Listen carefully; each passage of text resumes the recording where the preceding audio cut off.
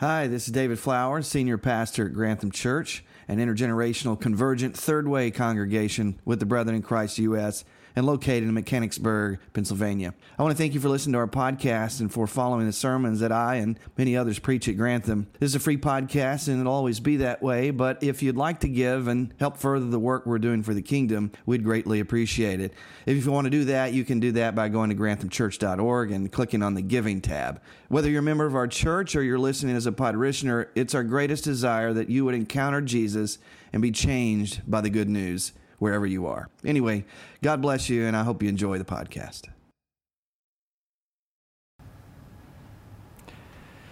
It is my pleasure to introduce you to our speaker for Mission Sunday 2021. Chris Freak currently serves as a support coordinator with BIC US World Missions. He has over 17 years of pastoral ministry experience and holds a master's degree in New Testament studies, as well as a master's degree in world Christianity, both from Evangelical Seminary. He holds a D.Min in missional leadership from Missio Seminary. Chris is the author of A New Look at Hospitality as a Key to Missions. I like that. Which is volume 8 in the Areopagus Critical Christian Issues series. Chris lives just south of Lancaster, PA, with his wife of 20 years, Stacy, who's with us here this morning, and they have 2 daughters, Emma and Anna. Chris likes to stay active through running and exercise, and he enjoys a good cup of coffee with hazelnut creamer. He also enjoys baseball and rooting for both Cleveland and Baltimore, so you may need to forgive him before he comes up here, depending on who you are. Chris, we welcome you. Come and share what God has laid on your heart. Would you welcome Chris?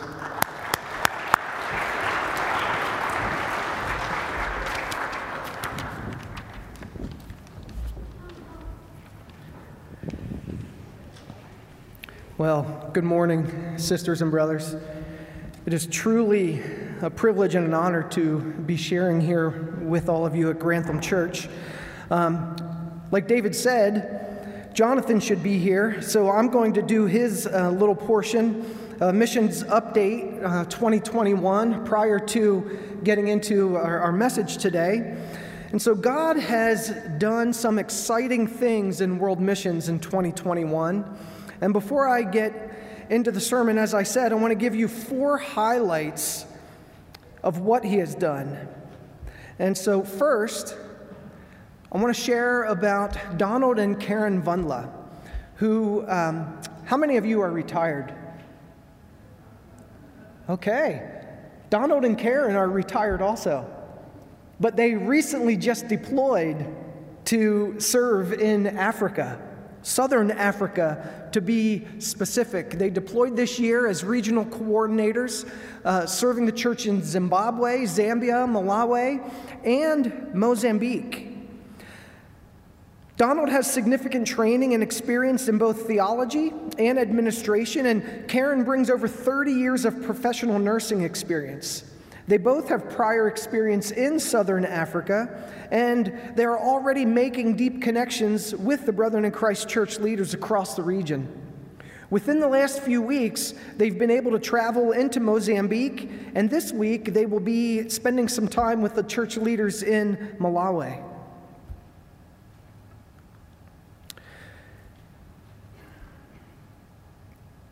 We have some exciting things happening in Dearborn, Michigan. The picture on the screen is of the largest mosque in the United States, and it's located in Dearborn.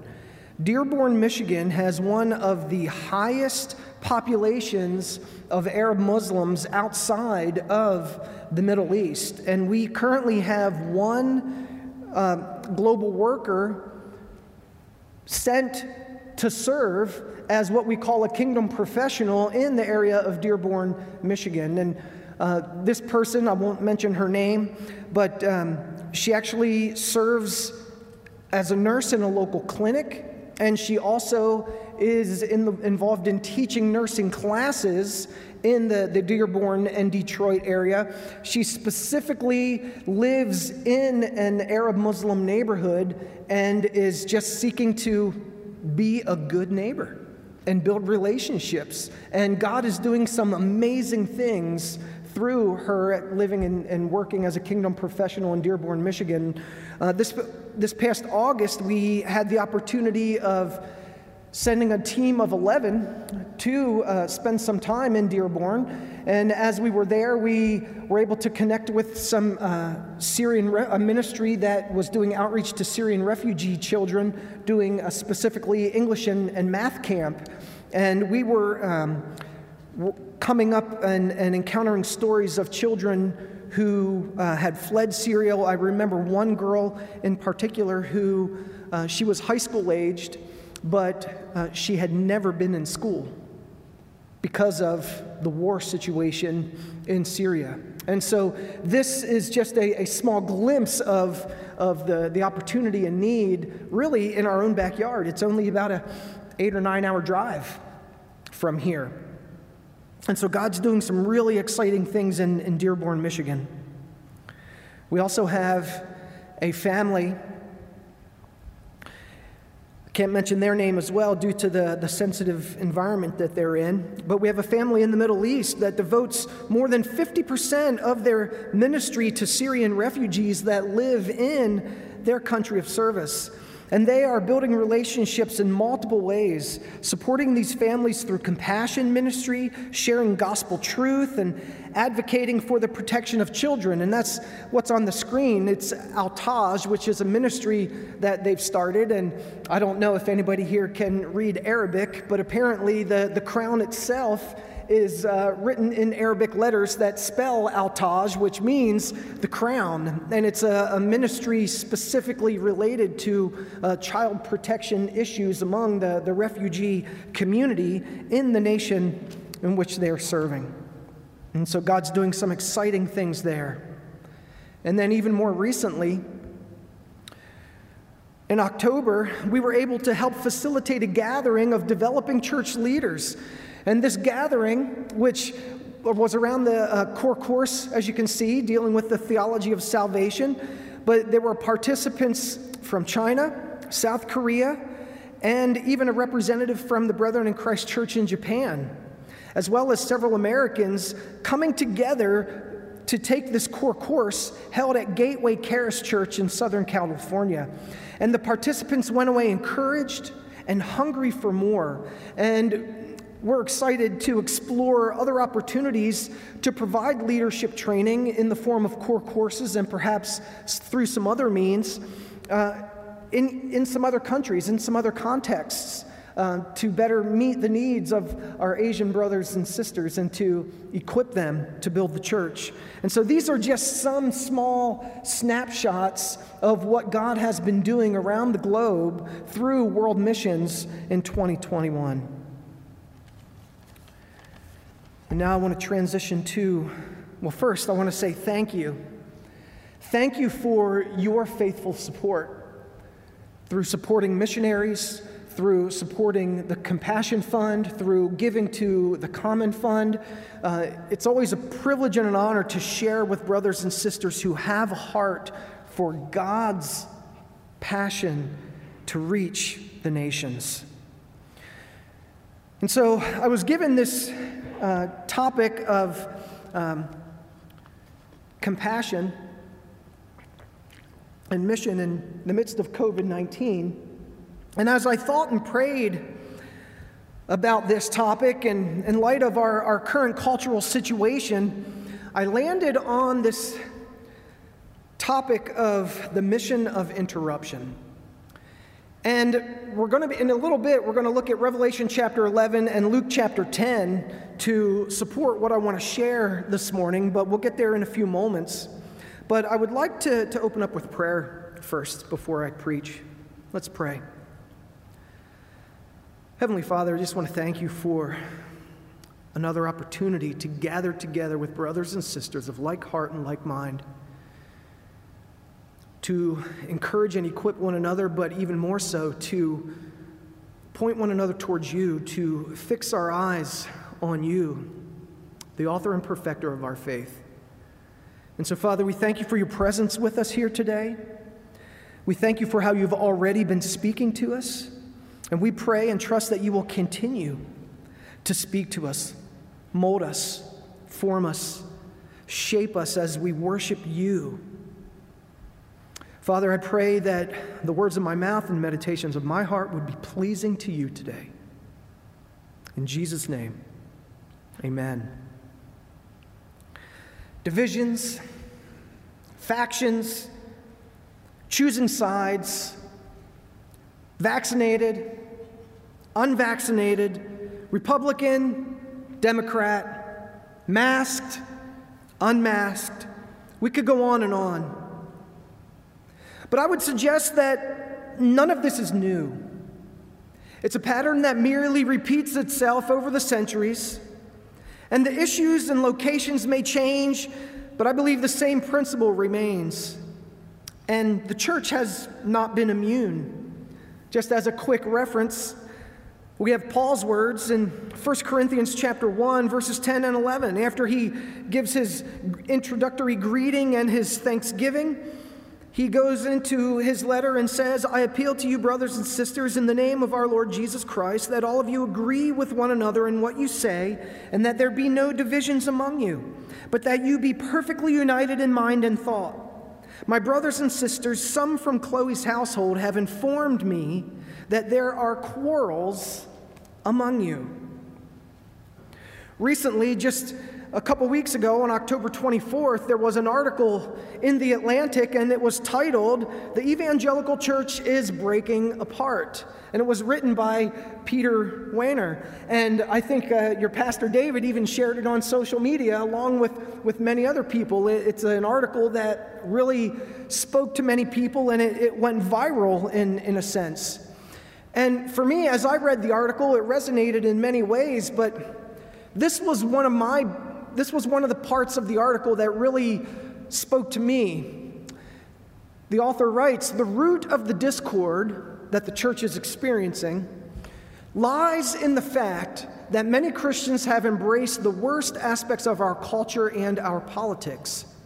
When the Christian faith is politicized, churches become repositories not of grace, but of grievances, places where tribal identities are reinforced, where fears are nurtured, and where aggression and nastiness are sacralized. The result is not only wounding the nation, it's having a devastating impact on the Christian faith. To quote another biblical author, there's nothing new under the sun. We could look at other moments in recent church history. We could go back and spend time unpacking all of church history, but just as a case in point, in the last 100 years, we have the example of the confessing church. If you're not familiar with the confessing church, the context was Germany around 1933 and the rise of Hitler and the Third Reich and Nazism. Out of around 18,000 pastors in Germany at that time, approximately 3,000 agreed to hold to a kingdom understanding of the church rather than a Nazi-based understanding of the church. And of those 3,000, 700 were arrested. We may know some names like Karl Barth. Karl Barth was part of the confessing church, and Dietrich Bonhoeffer might be the most well-known member of the confessing church, who we know that towards the end of World War II was martyred for his witness and his prophetic ministry at that time.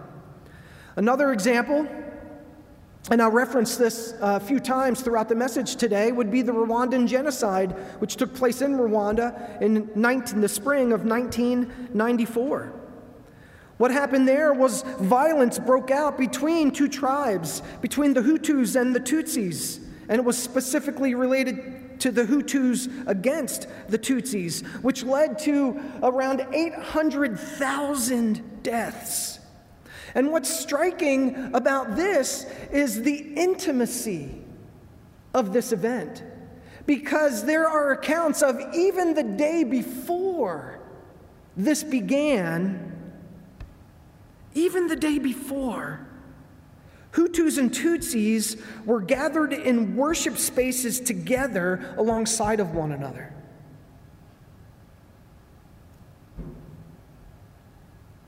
Speaking to this, Emmanuel Katongole, in his book, A Mirror to the Church, says this: in the face of these different levels of betrayal, we begin to see the extent to which the blood of tribalism in its many forms runs deeper than the waters of baptism. I'll just pause there for a second and let that sink in. That is what the Rwanda genocide exposes and puts before us as a mirror. Now, I find it interesting that if we went back to the quote from the Atlantic article by Peter Wenner. He mentions tribal identities being reinforced. And here, writing in 2008, reflecting on the situation in Rwanda, Emmanuel Katongole shares that tribalism in its many forms runs deeper than the waters of baptism. It's into this that I want to talk about what I would say is the hopeful power of interruptions. And I want to just briefly take a moment and define what I mean as interruption. According to Merriam-Webster, an interruption is a stoppage or a hindering of an activity for a time.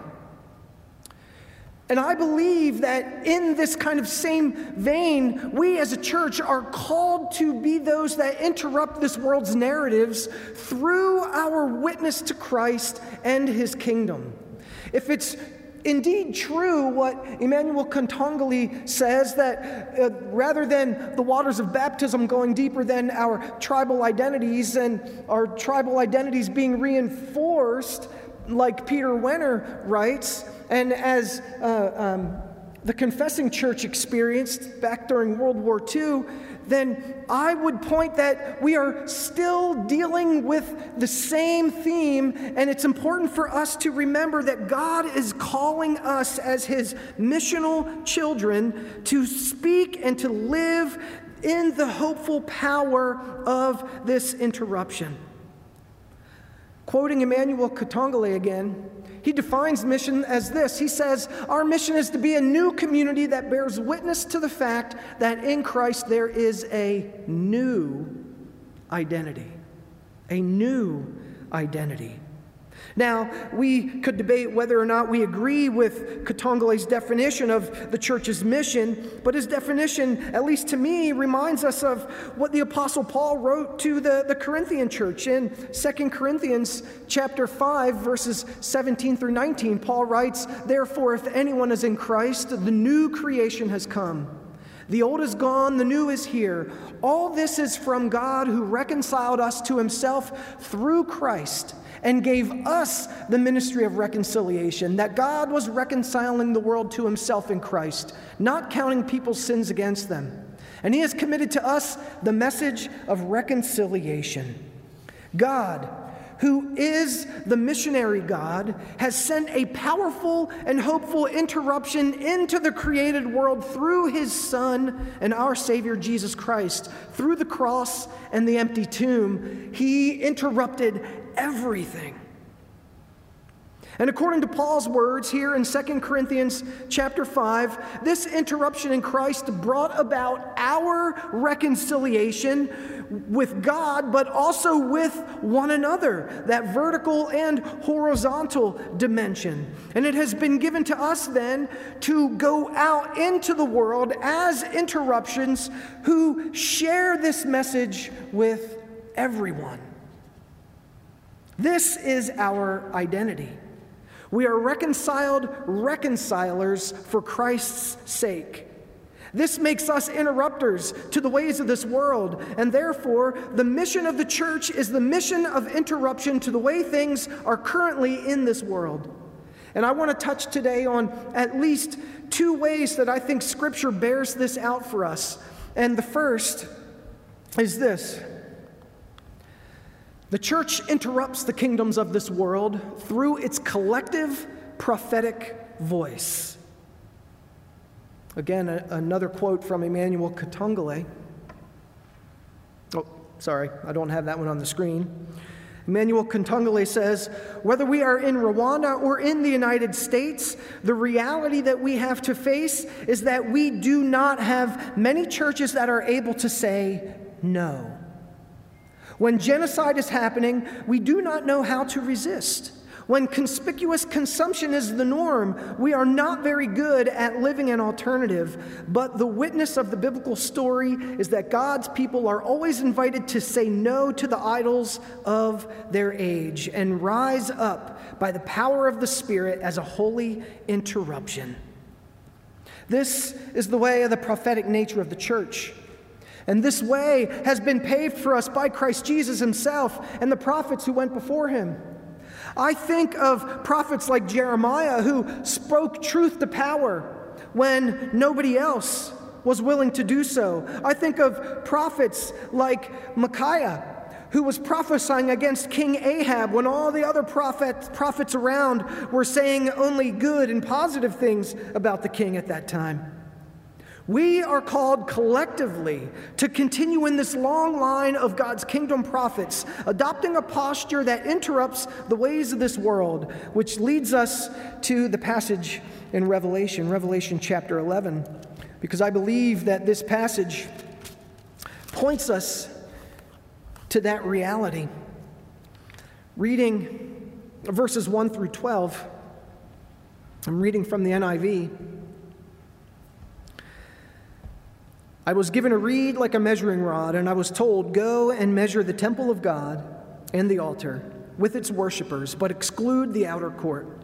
Do not measure it, because it has been given to the Gentiles, and they will trample on the holy city for 42 months. And I will appoint my 2 witnesses, and they will prophesy for 1,260 days, clothed in sackcloth. They are the 2 olive trees and the 2 lampstands, and they stand before the Lord of the earth. If anyone tries to harm them, fire comes from their mouths and devours their enemies. And this is how anyone who wants to harm them must die. They have power to shut up the heavens so that it will not rain during the time they are prophesying. And they have power to turn the waters into blood and to strike the earth with every kind of plague as often as they want. Now, when they have finished their testimony, the beast that comes up from the abyss will attack them and overpower and kill them. Their bodies will lie in the public square of the great city, which is figuratively called Sodom and Egypt, where also their Lord was crucified.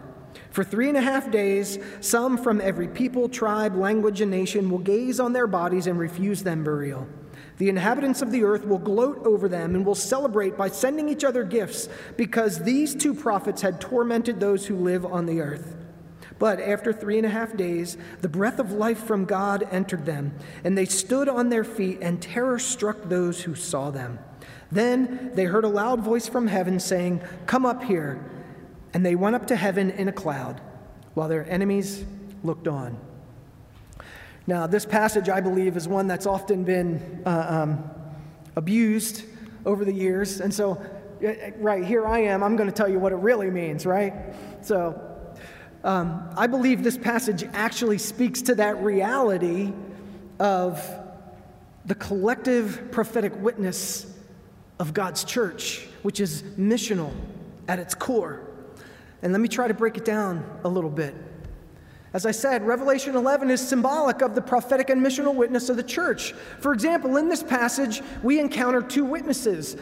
On the popular level, the church has been looking for 2 specific people. But I take this to be a call for the entire universal church. Why 2 witnesses? Because we know from both the Old Testament and the New Testament that godly witness is built on 2 or more. And we also know that in the Gospels, Jesus sends the disciples out 2 by 2. Secondly, in this passage, there's a reference to 2 olive trees. I believe this takes us back to Zechariah chapter 4, where we're told that it's not by power and it's not by might that God will accomplish what he desires in this world, but it's through the empowering presence of his Holy Spirit. So, if the 2 witnesses are referring to the church universal, and the 2 olive trees are speaking into that, this is not a picture of just 2 specific people. It's a call, or at least a reminder for the prophetic global witness of God's Spirit-empowered church. Next, We're told that these churches are referred to as lampstands.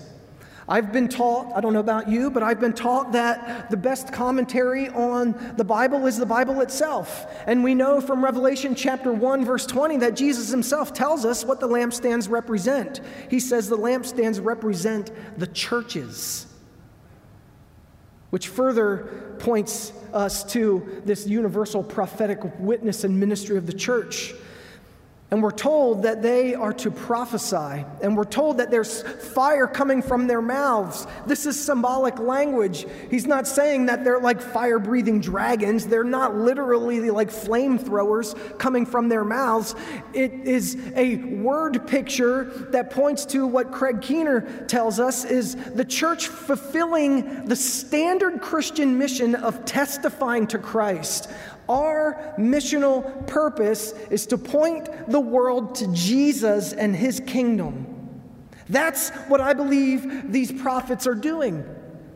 This is, according to Revelation chapter 11, a picture of what the mission of the church is to be.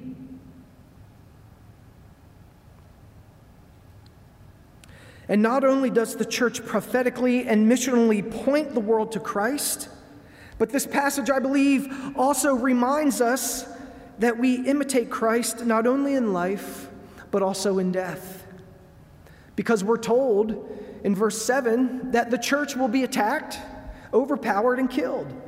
And this is a theme that we find throughout the chapters of the book of Revelation. The church in the book of Revelation is a suffering church. It's a church on the margins, but yet it's in the midst of this suffering that we are imitating Jesus himself.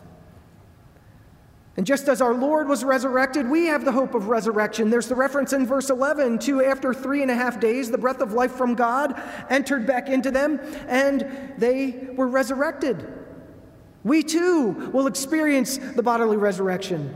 And likewise, just as Acts 1:9 tells us that Jesus went up to heaven in a cloud where he was seated at the right hand of the throne of the Father. Now, I'm not suggesting that that's where we will be seated, but the same language is used here in verse 12. They went up to heaven in a cloud, just like Jesus in Acts 1:9. So, friends, part of the mission of Christ's church is to boldly proclaim Christ in this world while not fearing death, because we worship the one who has victory over death. Craig Keener, in his commentary on Revelation, says this: the portrait reinforces John's contrast between the church and the world system. The latter holds power to kill God's witnesses, but the witnesses will triumph nevertheless, even through their sacrifice. And just to give us an on-the-ground example, I want to share a story that is in a book called Dissident Discipleship, written by, I believe he's Mennonite author David Augsburger. He shares a story that goes like this. In the early 1990s, gang violence erupted in Boyle Heights, a section of East Los Angeles. 8 gangs were in conflict in the parish around the Dolores Mission Catholic Church. Killings and injuries happened daily. A group of women who met for prayer read together the story of Jesus walking on the water in Matthew chapter 14, verses 22 through 33. Then one of the mothers, electrified by the text, began to identify the parallels between the Jesus story and her own. The gang warfare in Boyle Heights was the storm on the Sea of Galilee. The people hiding behind the locked doors were the disciples huddled in the storm. The crackle of gunfire was the lightning. In both cases, death was imminent. Then Jesus appeared, and they hoped for a magical rescue. Instead, he said, "Get out of the boat. Walk on the water. Enter the violence. We will calm the storm together." That night, 70 women began a procession from one barrio to another. They brought food, guitars, and love. As they ate chips and salsa and drank Cokes with the gang members, they began to sing old songs and I'm probably going to mispronounce these, I apologize, the old songs of Jalisco, Chiapas, and Michoacan. The gang members were disoriented, baffled. The war zones were silent. Each night, the mothers walked by non-violently intruding and intervening. Sounds like interruption, doesn't it? They broke the rules of war. The old script of retaliation and escalating violence was challenged and changed. It is no accident that the women christened their nighttime journeys as love walks. As their relationships between the women and the gang members grew, and the kids told their stories to the women, anguish over the lack of jobs, and anger at police brutality, rage over the hopelessness of poverty. Together, they developed a tortilla factory, a bakery, a child care center, a job training program, a class on conflict resolution techniques, a school for further learning, and a neighborhood group to monitor and report police misbehavior, and more. And it began with the challenges from Jesus: get out of the boat and walk on the water. Prophetic mission of interruption from 70 women in a gang-infested area that needed hope. They needed the kingdom. The communal mission of the church together. So that's kind of the big picture. But now I also want to bring it down to us individually, because just as we as a corporate body are called to interrupt the kingdoms of this world, the church interrupts the kingdoms of this world through the kingdom-focused living of disciples. That includes families. It includes us as individuals wherever we go, whatever the Lord calls us to do. And so sometimes when we talk about the mission of God, we can get stuck in lofty discussions on methods and strategies and so forth. And this is why I believe it's vital for us to remember that the mission of interruption is lived out on the ground in real life as we hear from God. And as we hear, we must engage, especially with people. Jesus gives us a powerful example of what a kingdom-focused life looks like on the ground in the well-known parable in Luke's Gospel, chapter 10, verses 25 through 37, which we know as the parable of the Good Samaritan. And I'm just going to read that parable again and point some things out to us about what this on-the-ground mission of interruption looks like for us. On one occasion, an expert in the law stood up to test Jesus. "Teacher," he asked, "what must I do to inherit eternal life?" "What is written in the law?" Jesus replied. "How do you read it?" He answered, "Love the Lord your God with all your heart and with all your soul and with all your strength and with all your mind, and love your neighbor as yourself." "You have answered correctly," Jesus replied. "Do this, and you will live."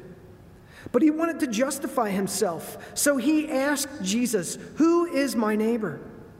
In reply, Jesus said, "A man was going down from Jerusalem to Jericho when he was attacked by robbers. They stripped him of his clothes, beat him, and went away, leaving him half dead. A priest happened to be going down the same road, and when he saw the man, he passed by on the other side. So too a Levite, when he came to the place and saw him, passed by on the other side. But a Samaritan, as he traveled, came where the man was, and when he saw him, he took pity on him. He went to him and bandaged his wounds, pouring on oil and wine. Then he put the man on his own donkey, brought him to an inn, and took care of him. The next day he took out 2 denarii, 2 days' wages, and gave them to the innkeeper. 'Look after him,' he said, 'and when I return, I will reimburse you for any extra expense you may have.' Which of these three do you think was a neighbor to the man who fell into the hands of robbers?" The expert in the law replied, "The one who had mercy on him." Jesus told him, "Go and do likewise." Essentially, in the parable of the Good Samaritan, Jesus is responding to this false notion that certain people are my neighbors, which means that there are other people who aren't my neighbors, or to use the language from the beginning of our message, this issue of tribalism. Republicans stick together, Democrats stick together, unvaxxed stick together, the vaxxed stick together, people of color stick together, whites stick together. We could go on and on. But Jesus is speaking directly into that situation and ours today. He deliberately, even shockingly to his audience, depicts the non-neighbor or the outsider as the compassionate hero of the story. The audience, hearing that the priest and the Levite are passing by, they might have been tempted to think something like, "Oh, good, help is here now, help is on the way." The Levite or the priest will certainly do something. But this thought only meets with disappointment as Jesus tells us that they merely passed by on the opposite side of the road, ignoring the wounded man in his distress. But it's the half-breed Samaritan, the outsider according to the Jewish way of thinking, the least likely person in the context of Jesus' day, that time of this parable was being told, is this godly example of compassion. This is a parable, as I said, that speaks directly into our cultural moment of our day. Perhaps if Jesus were telling this story today, he would use some of those things that I've already mentioned a moment ago. But when I look at this story, I'm often struck by the depth of action the Samaritan takes in this parable. His compassion, which the NIV translates as pity, his compassion is costly. And if we know anything about that word compassion, it means to suffer with. To suffer with. So to engage in compassion is to suffer with, and that's what the Samaritan does. We see in this passage that he sees the wounded man, and he has compassion on him, which we know is opposite, contrary to what the priest and the Levite in their response. And he goes to him and bandages his wounds. He cleanses the wounds with oil and wine. Jesus tells us that he puts the man on his own donkey. He takes him to an inn where he continues to take care of the man overnight, and he gives 2 days' wages to provide further care. Then he makes plans to return, and then he plans ahead for further financial needs that he may incur. That's a lot. That's a lot. Plain and simple. And I believe that Revelation 11 and Luke 10 point us to a reality. And that reality is that following Jesus on mission for his kingdom is costly. Now let's look at the Samaritan a little bit longer here. As we said, his engagement cost him. It cost him his time. I mean, think about it. Where was he going?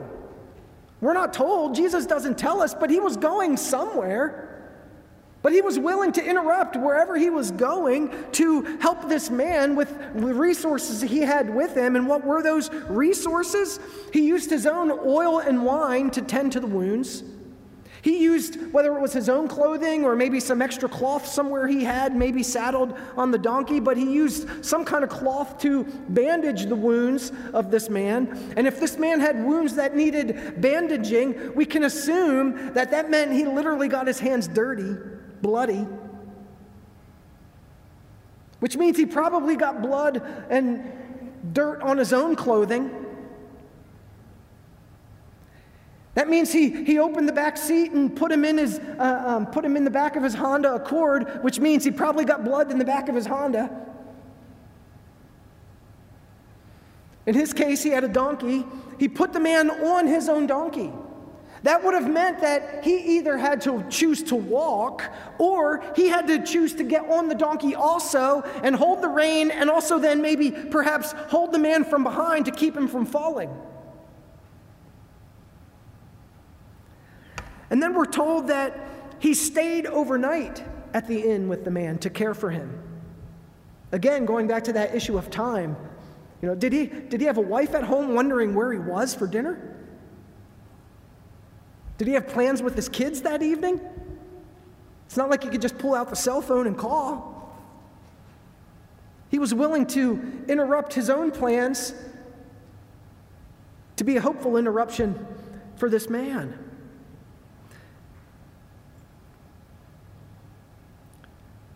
I was reading a commentary on this by Darrell Bock, and Darrell Bock says, here's a ministry that underwrites the victim's recovery from start to finish. I love that. From start to finish.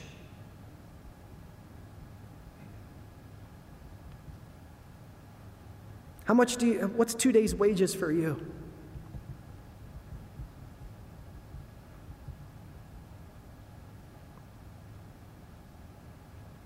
This is what compassionate mission and ministry does. It is with people from start to finish. In our culture, however, we can be guided, I think, sometimes by a desire to see fruit. We want to see the fruit. We want to always see the results. But I think the reality is that as we walk in obedience and compassion, we may never see all of the fruit that we desire to see, and we need to be okay with that. Do you ever enjoy the closing credits at the end of a movie?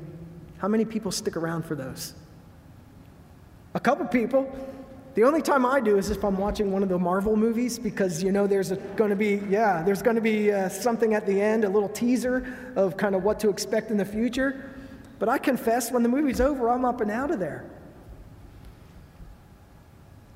What's a key grip anyway? Or a dolly grip? I have no idea.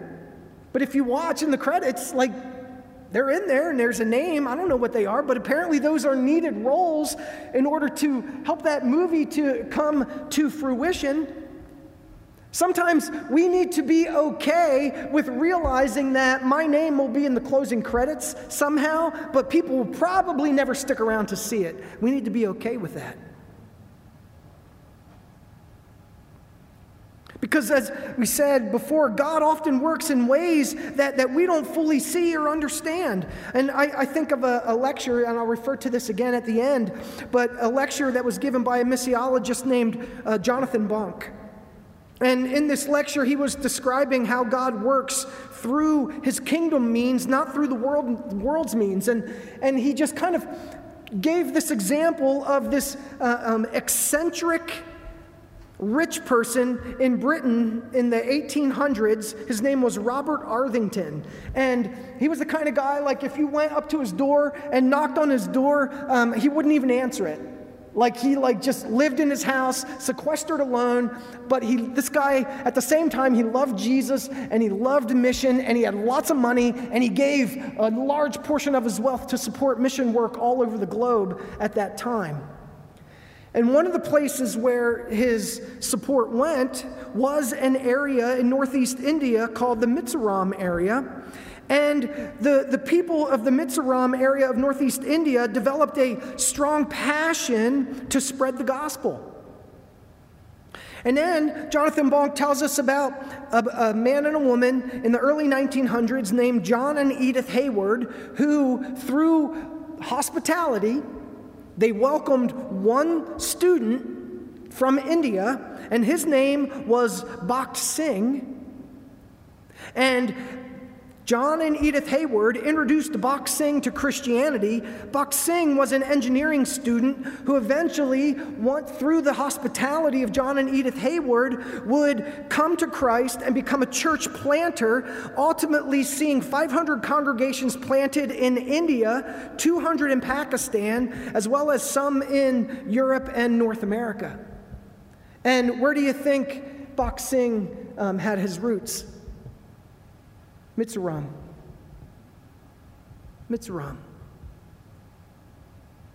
See how all of these different things were interconnected for the sake of God's mission and his kingdom? They probably never even knew about each other, but God did. And God used it for the sake of his kingdom. When we obey the Lord with compassion and engage in his mission, we have no idea what the Lord will do or how he will do it. And again, we need to learn to be okay with that and walk in faithful obedience. In fact, we find that the Lord often doesn't seem to work through our corporate and strategic means that we may often try to employ. What would this look like for Grantham Church? What would this look like for other Brethren in Christ churches to embrace this way of compassionate mission and ministry of interruption during this current cultural moment? And again, and as is on the screen, when we look at both Revelation 11 and Luke 10, I believe they point us to a similar principle, and that is following Jesus on mission for his kingdom is costly. When we look at Revelation 11, we see that prophetically speaking God's truth and interrupting the powers and kingdoms of this world has a cost. And the cost we see there could be martyrdom. It's at least suffering. Living a life of interruption through missional compassion, like we see in the Good Samaritan in Luke 10, living that life of missional compassion to others has a cost. It will cost us at least our resources, but in our current cultural situation, it will probably also cost us our reputation. You know, one time I was told, this one's for free. One time I was told by a parishioner, you're the most liberal conservative I ever met. And I said, thank you. I think that's how it to be. We don't fit into any boxes. We fit into the Jesus way. And it doesn't fit comfortably into the ways of this world.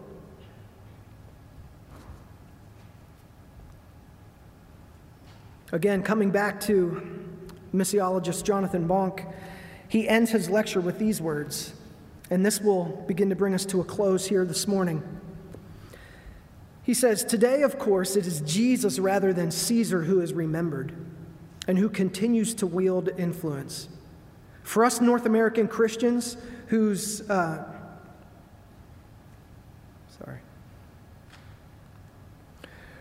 us North American Christians whose material privilege exceeds that of 90% of this planet's inhabitants, it is important to remember that God has not changed his ways and continues to prefer astoundingly anti-intuitive ways in accomplishing his purposes.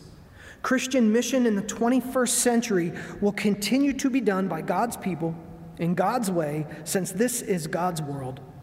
And God has always used ordinary individuals whose identification with Christ makes it possible for them to remain silent or sit still within contexts over which neither they nor their listeners have any control.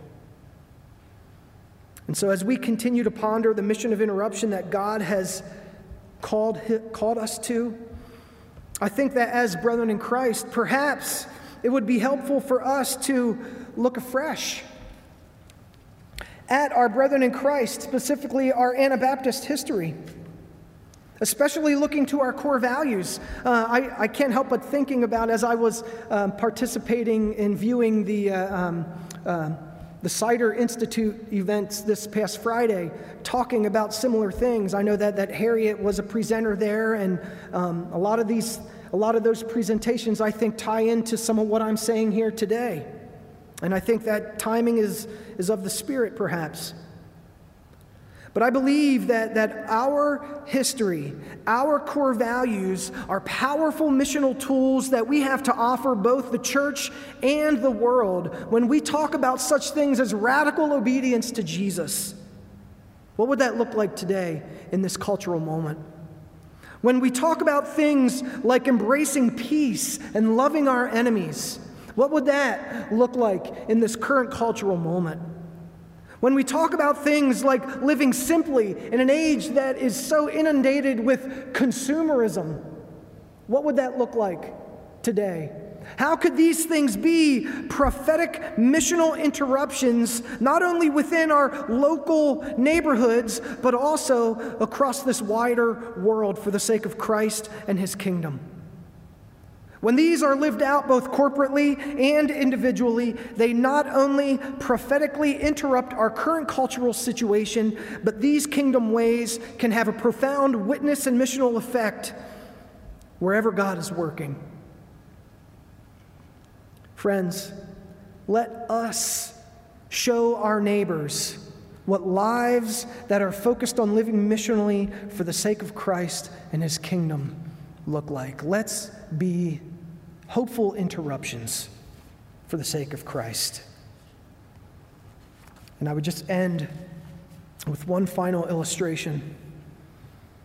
And this is from the situation in Rwanda.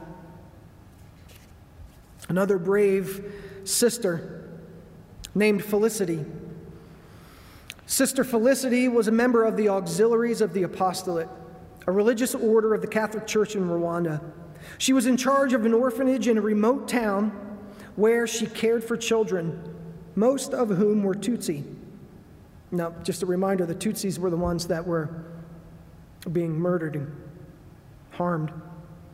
When news of the genocide spread to her region, Felicity hid over 30 Tutsis in her home and helped many more Tutsis flee over the border into the Congo. Sister Felicity's brother, who was an army colonel, asked her to stop protecting Tutsis, but she refused. When the authorities came to her region, they told Felicity that she would be spared because of her brother, but the others in her home would be killed. She answered that her household would have to stay together in life or in death. In an attempt to make her recant and save her own life, the authorities shot each person in front of Felicity, but she did not waver. When all of her companions had been slaughtered before her, Felicity asked to be killed. The militia leader told her to pray for him before he shot her. Emmanuel Kantongale goes on to say, Sister Felicity embodies the prophetic posture in the midst of a genocide that seemed natural to so many. She improvised a powerful interruption. Sheltering Tutsis and helping refugees across the border, she negotiated political boundaries while at the same time refusing to accept their assumptions. She knew the moment when the authorities came that it was time for her to stand with the brothers and sisters who had been marked for death. To the very end, she dared to question the line between her and the militia leader by praying that God would have mercy on him. In Rwanda, Sister Felicity has been given the title Hero of the Nation. Maybe hero is the best language nations have for such people. But in the church, we call Sister Felicity a saint and a martyr. Whereas heroes can be held up only as exceptional human beings, saints are remembered in the church because they are witnesses of God's faithfulness throughout every generation. God has not abandoned the church, even in the midst of genocide. God gives gifts to help us remember what the church is called to be. Sister Felicity offers a model for us to learn from. Let's pray. Heavenly Father, we thank you and praise you for the interruption that you have given to the world through your Son and our Savior, Jesus. And Father, just as I prayed at the beginning, I pray again, help us to fix our eyes on him. And empower us by your Holy Spirit that we, as we seek to be radical disciples of Jesus, following in his way, that we would embrace the calling of your church, your children, to live as missional interruptions here and now. We ask for wisdom and discernment to know what that means for our contexts, whether it's overseas or whether it's right here in Grantham or Harrisburg or Dillsburg or wherever you have placed us. Father, I pray that we would not fear death because we worship the one who has conquered death. Where, O death, is your victory? Where, O death, is your sting? We ask that you would place this mission, your mission, root it deep in our hearts, and help us as those who call ourselves brethren in Christ to continue to live into the core values that we believe has something to say to this world right now. And our prayer is that you would be glorified and the name of Jesus would be lifted up locally and globally. And it's in his precious name we pray. Amen. Thank you, Grantham.